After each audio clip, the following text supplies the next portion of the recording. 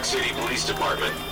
Please be advised that pedestrians are not permitted to walk in the street or roadway. Pedestrians are also prohibited from obstructing sidewalks.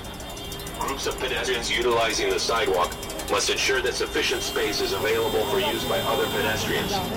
If you unlawfully obstruct pedestrian traffic or walk in the street or roadway, you may be placed under arrest and charged with disorderly conduct, a violation of New York State penal law. This is the New York City Police Department. Please be advised that pedestrians are not permitted to walk in the street or... This is audio from one of the big police brutality protests at the Barclays Center in Brooklyn this weekend. There were protests all over New York over the last few days. In Albany and across Long Island, from Plainview to North Babylon. But the biggest, densest ones might have been in Brooklyn, where thousands of protesters packed into a tiny triangle of sidewalk, the space between the Barclays Center and the train station. Basically, the space is about a block from the entrance of the arena to a flagpole where an Islanders flag was flying half-mast on Friday. It's not much space, and all weekend, off and on, people were jammed in. You can hear how jammed in they were. All those voices, and police telling the protesters to stay on the sidewalk, including with this loudspeaker you're hearing here.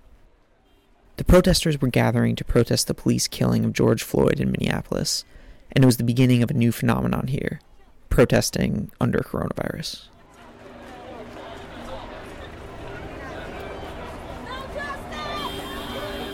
So, first of all, just by way of background, I fully support peaceful protests and people's right to protest, and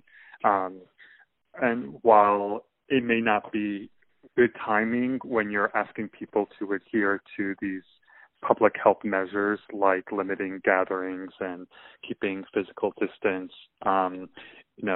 things happen in the world and people want a way to react and respond and have their voices heard.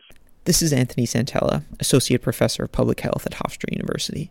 I called him for this episode of Life Under Coronavirus to ask about the health risks of outdoor protests. Santella hypothesized that there wouldn't be a blip in our curves, but that there would be, quote, some disease transmission, which could mean a delayed entry to Phase 2 of reopening for New York City.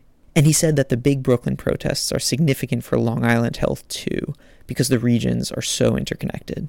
There have been much smaller protests, on Long Island, and in the whole really metropolitan area. I was in Connecticut yesterday, and I drove by some in Connecticut, too.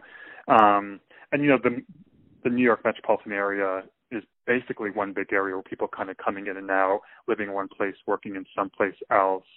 So that does have some impact when it comes to the health of the community because, right, I may live in Nassau County, but I know that there's a big protest happening in Brooklyn, so I'm not getting in my car and driving to Brooklyn or getting on the Long Island Railroad because I want to be part of that.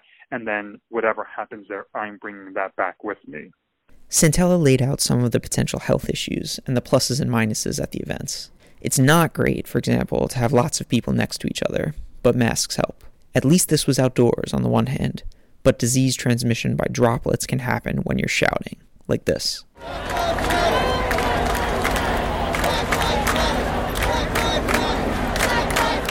But, when people gather to protest, it's about having their voice heard, literally and figuratively. And so by being in large groups for long periods of time, close, people literally close to each other, you're already kind of chipping away at the public health measures that we know have been so crucial to our success and where we are with regarding coronavirus in New York State. And so if you think about the main community mitigation or non-pharmaceutical interventions that have worked, the data shows they work, are things like wearing a face mask. One interesting thing about the Brooklyn protests this weekend was how many of the protesters were indeed wearing a mask. From lots of vantage points, it looked like the majority. That was helped by people giving away masks for free. What's the idea? What are you guys handing out? Oh, so we have free water and we have masks and hand sanitizer because of what's going on with COVID. It's important to be out of here regardless because racism doesn't stop in a pandemic. Yeah. This is Zion McNair, a 36-year-old record producer from Brooklyn. He had a table set up with hand sanitizer and water bottles and masks to give out on the edge of the protest. I saw lots of people grab the masks, even a security guard for one of the businesses nearby. McNair said he and some other artists had set up the donation. Magical thread of a lot of people that are in the underground arts community in New York City that do a lot of experimental artwork and punks and people of color who've been systematically disenfranchised and had their identity threatened, and so it was all grassroots. And we knew this was happening, so, we're on a separate kind of thread and we put it together. And the point was to allow people to protest and be as safe as possible. There's going to be a lot of people here today, so we just want to be able to protect people as much as possible. McNair had a stoic attitude about it. I'm aware. I try not to live in fear, but I try to do my part. So that's why it's important to protect. But engaging in fear is not going to liberate you. It's not going to make whatever happens not happen. But being aware and moving with caution and care and doing what's necessary. Other people were more nervous. But the issues bringing them out were so serious, so deep, they said, that the issues overcame the fear. So I've been up all day, all night for the last few days, just watching the news. Very heartbreaking because we're in the pandemic, and a lot of us are not working, and then African Americans are disproportionately suffering in the pandemic, and it's just so disheartening that at this time that we're still being faced with injustices. And all we're asking is, can you please stop shooting us for our color of our skin? Black people face injustices all the time. This is Tiffany Murrell, a 38-year-old financial administrator at a church. She lives in Prospect Heights. I found her at the edge of the protest, near the Islanders flag, masked and holding a sign about police officers not receiving punishment. She said she has hypertension, so she had been shifting backwards to keep some distance from other people since the protest started. Keep moving back because the crowd is getting a lot bigger, so I have to move back. I have to take my precaution and move back further because of my health. This was someone who was clearly worried about getting sick, but she said she felt that Black Americans faced one pandemic after another. Black New Yorkers have been dying at disproportionate rates from COVID-19, and there's the long list of names of Black men and women killed by police. I'm one of those that's in the statistic of a Black person, and I suffer with certain ailments, and they say that people like me, we have to be careful. So I'm concerned. I am concerned about the protesters. I hope everybody is. You see, that's the sadness about it. It's one pandemic upon another. We can't even realize that it's a pandemic going on that we can die, and then we're still dying. So it's like, what do we almost have to lose at this point? We can be liable of dying from the pandemic or from just being Black. So it's like people are choosing pandemic or the Black pandemic, so they're out here. Murrell said she'd also recently lost her job because of the coronavirus, one hardship on top of another. It's the kind of cascading injustices that have been getting thousands of people out on streets across the country. It was around 7 p.m. when I talked to Murrell, and she said that basically she was staying indoors during the pandemic, other than for the 7 p.m. cheer for healthcare workers. Every day at 7 o'clock, I go to the Brooklyn Hospital and I cheer the essential workers. That's normally what I'm doing at this time, at 7 o'clock. I take precautions, but I'm out there thanking the essential workers. You go out in front of them? I stand out with a crowd of people, and it's a crowd of us that live in the neighborhood, and we come and we tell them thank you, and they come outside, they dance, we hold signs. And now today I'm exchanging this sign for the thank you sign, and it saddens me because really at 7 o'clock that's where I'm at. But now I'm over here today because there's another pandemic going on, and it's in the Black community. It's been going on for a while, but I had to change my sign on today.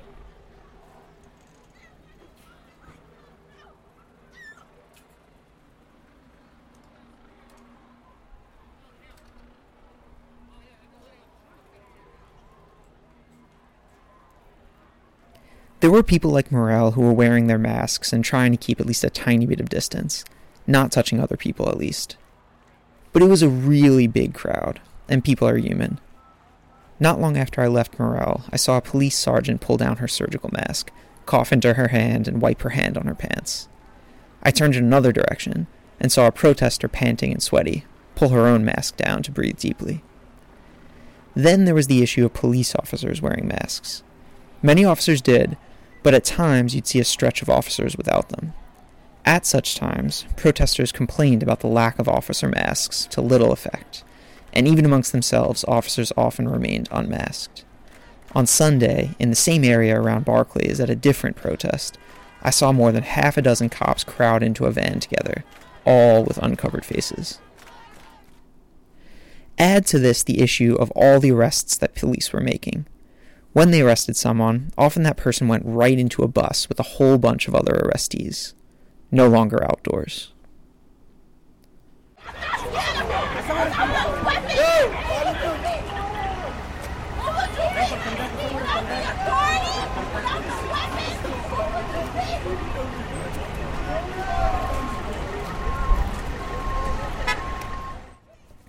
This is audio of one of those arrests, a group of protesters on Saturday who were trying to block the vehicle entrance to the Manhattan Bridge.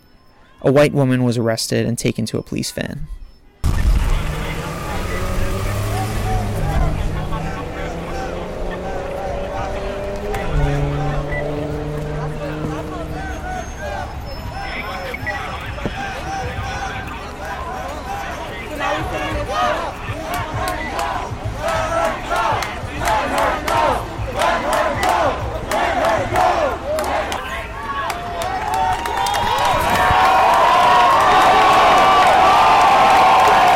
In moments of real anger like this, sometimes people didn't even try to keep away from each other, or they were so close that their masks were inches apart. Surgical masks and KN95s and bandanas and handmade masks with floral patterns and black garters.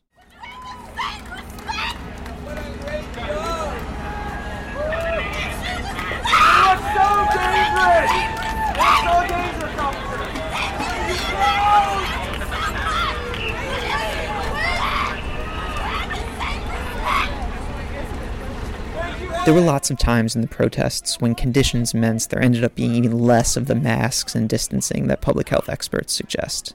For example, there were moments when police officers came in swinging batons and people started stampeding, or when people got pepper sprayed in their face, as happened at the Manhattan Bridge that night, and they took off their masks to flush out their eyes. But again and again, the masks would come back, and people would regroup and begin chanting, the immediate reason they were protesting, despite the threat of coronavirus.